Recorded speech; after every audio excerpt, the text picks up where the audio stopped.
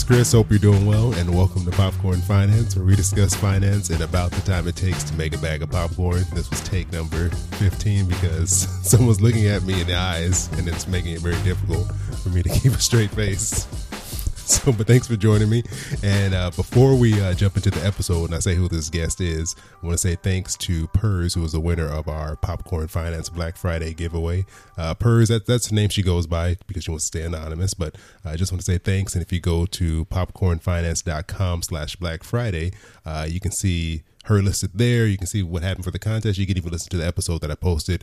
I just did a quick Black Friday giveaway to kind of encourage people not to go out and stay in. So Purse won the Netflix gift card. So that's already on its way to her. Hopefully she's got a chance to check that out and try it. And in last week's episode, I had the opportunity to speak with Liz Weston of NerdWallet. And we were talking about debt stories and just the power of sharing your debt story and kind of letting other people see how you've dealt with it, what you've gone through, and how impactful and empowering that can be. So I thought it would be a good idea to not only share my debt story, but to share it with the person who went through it with me. So I have my wife here. We'll call her Kay. We'll leave her anonymous. Do you want to say your name? Do you want to be out there for the world to know who you are? Kay is fine. Kay is good. Okay, we'll leave you as Kay. So I'm joined here by my wife, Kay. How are you doing? I'm great. How are you? I'm doing good. Doing good. It's taken us very many times to start recording this because I get very nervous recording, and it's even more nervous when you're here watching me record. So of course it is. It's a little nerve-wracking, but thanks for sitting with me anyways, because I think it's good for us to be talking about this, and I think you'll add a different perspective than I will, just because, I experienced it in one way, but, maybe you saw things a much different way than I did. So, we'll just talk about it together. Great. All right, so I actually wrote a blog post really early on in the history of the website, and on there I talk about how we got into debt and kind of the struggles and things that were going on, and so I also linked to that in the show notes for this episode, so you can check that out. But in there I mentioned that our debt started with our wedding because we were relatively debt free before that. I had some debt before that, but got rid of it before the wedding. And so that was like our starting off point.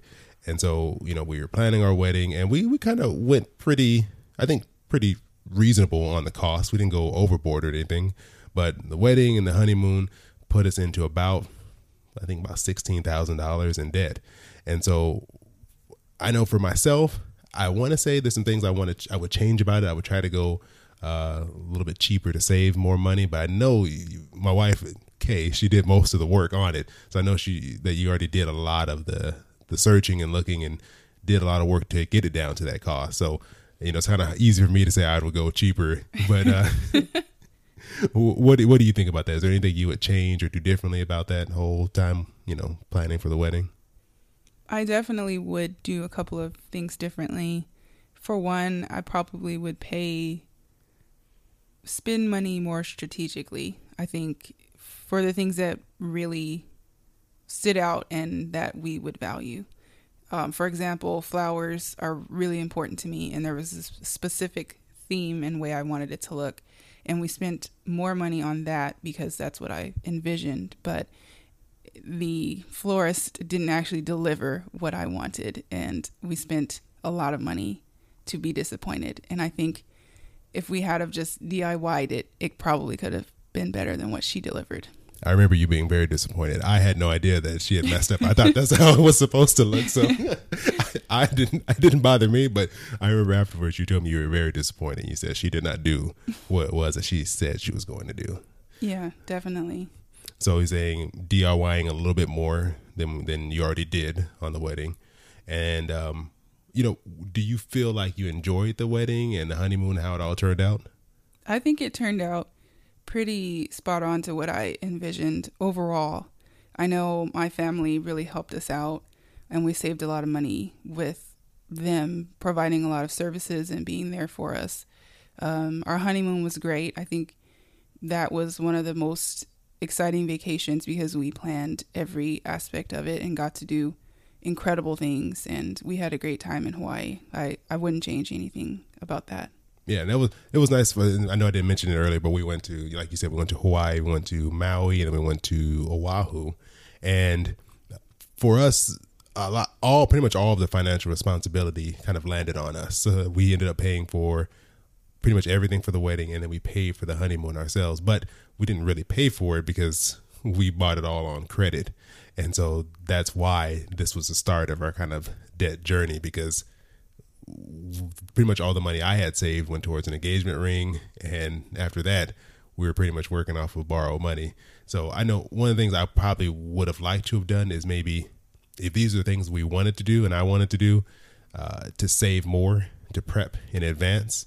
So to maybe do a better job of building up that starting amount, and then try to work more within the budget. So if we have a set amount, try to spend as much of our own cash and rely less on credit. And if it's something that we can't afford, maybe just kind of going without it. Because I mean, it's maybe easy for me to say, in the grand scheme of things, it was just one day of the rest of our lives. So it's kind of like, man, that was a lot of money for one day that ended up taking years to repay. So I don't know how you feel. If you feel the same way. Yeah, I feel the same way, but also I feel there's a lot of pressure overall on people that are getting married to spend and spend. And even if they don't have it, you still should spend, because even if it is just one day out of your life, this is supposed to be the best day of your life for many people. And while I don't necessarily believe that, it's still an exciting time, and I had a great time, but I think I would have definitely been more strategic in the ways that we spent the money and budgeted it out and spent according to what we could afford. Yeah, no, agreed. Yeah, because I think a lot of people, there is so much social pressure to have this big event, this big party. And I mean, I get, it's a tradition, but it feels like people should know how expensive this is. They should understand how expensive this day is, and not put that type of pressure on other people to spend all of this money for them to come and enjoy this party. Yes. And I don't know if you've seen online, there's like this trend of these like really inexpensive weddings where people are doing things that are more unconventional. They're like having, like a fast food place caterer, like I've seen like In-N-Out caterer place, or they'll have like, they'll use a family's piece of property. If you have someone who has property, we don't have anyone who has property we could have used, but like, using someone's backyard if they have a large backyard and things like that to keep it more affordable. And there were some ways that we could have, I think because we had such a large guest list, trimming that down could have helped. There's lots of other ways that we could have avoided spending some of the money that we did, but we were also young. And I think overall, you shouldn't be expected to spend a whole lot of money when you're that young getting married. But we didn't have a lot of help, like you said. So we just kind of went with it and weren't really thinking about how it was going to impact us later. Yeah, true. You're just like, well, it's only going to happen once, so we might as well have it the way we want it. And you end up kind of getting carried away and not really realizing how much money you spent until you kind of look back at the receipts and the credit cards. You're like, oh, I didn't know we spent that much already, and we still have so much more to get. But, in addition to the wedding, so, that day passed, the honeymoon, we had a good time, spent a lot of money. And then we moved into our first place together, and it was a small studio space we rented from your family because it was way cheaper than any of the other apartments we can get in Southern California. And we were trying to think about paying off the wedding. But when we moved in, we didn't have any furniture. We didn't have anything. So that, of course, went on a credit card. We went to IKEA and went on a shopping spree. It's IKEA, so we didn't spend that much money. But, it was like, $1,200 at least worth of furniture. I think I can remember that because I'm cheap and anal. So I remember the numbers. And then, you were in school. So there were school costs that came up.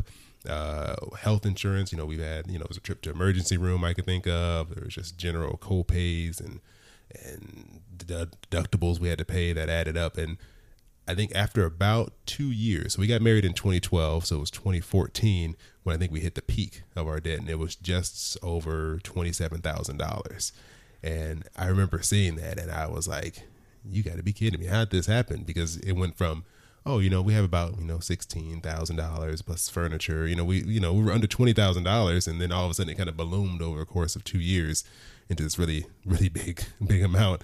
And so, I mean, I know for me, I was really stressed out. I know this is kind of all I thought about, and it really, I think, impacted me and how I handled everything. It was one of the main factors for me changing jobs to try to make more money. I know I got like super like tight on the budget and changed the way we did things. And I know for us, this is probably one of the few times we've ever even talked about this together. We didn't really talk about it then, and I don't really think we've talked about it since then. So, I mean, how did you feel like during this time? Because I don't think I ever asked. I felt stressed, but I don't think it was anywhere near as bad stress as you were. I felt like, for me, I'm not really, your focus is finance with work and just your background. So for me, it wasn't really on my mind as much as it should have been. But I definitely felt the pressure from you, and the reality of the seriousness of the situation really started to sink in of, this is going to take a long time to get rid of. This is going to take work and effort to make it go down.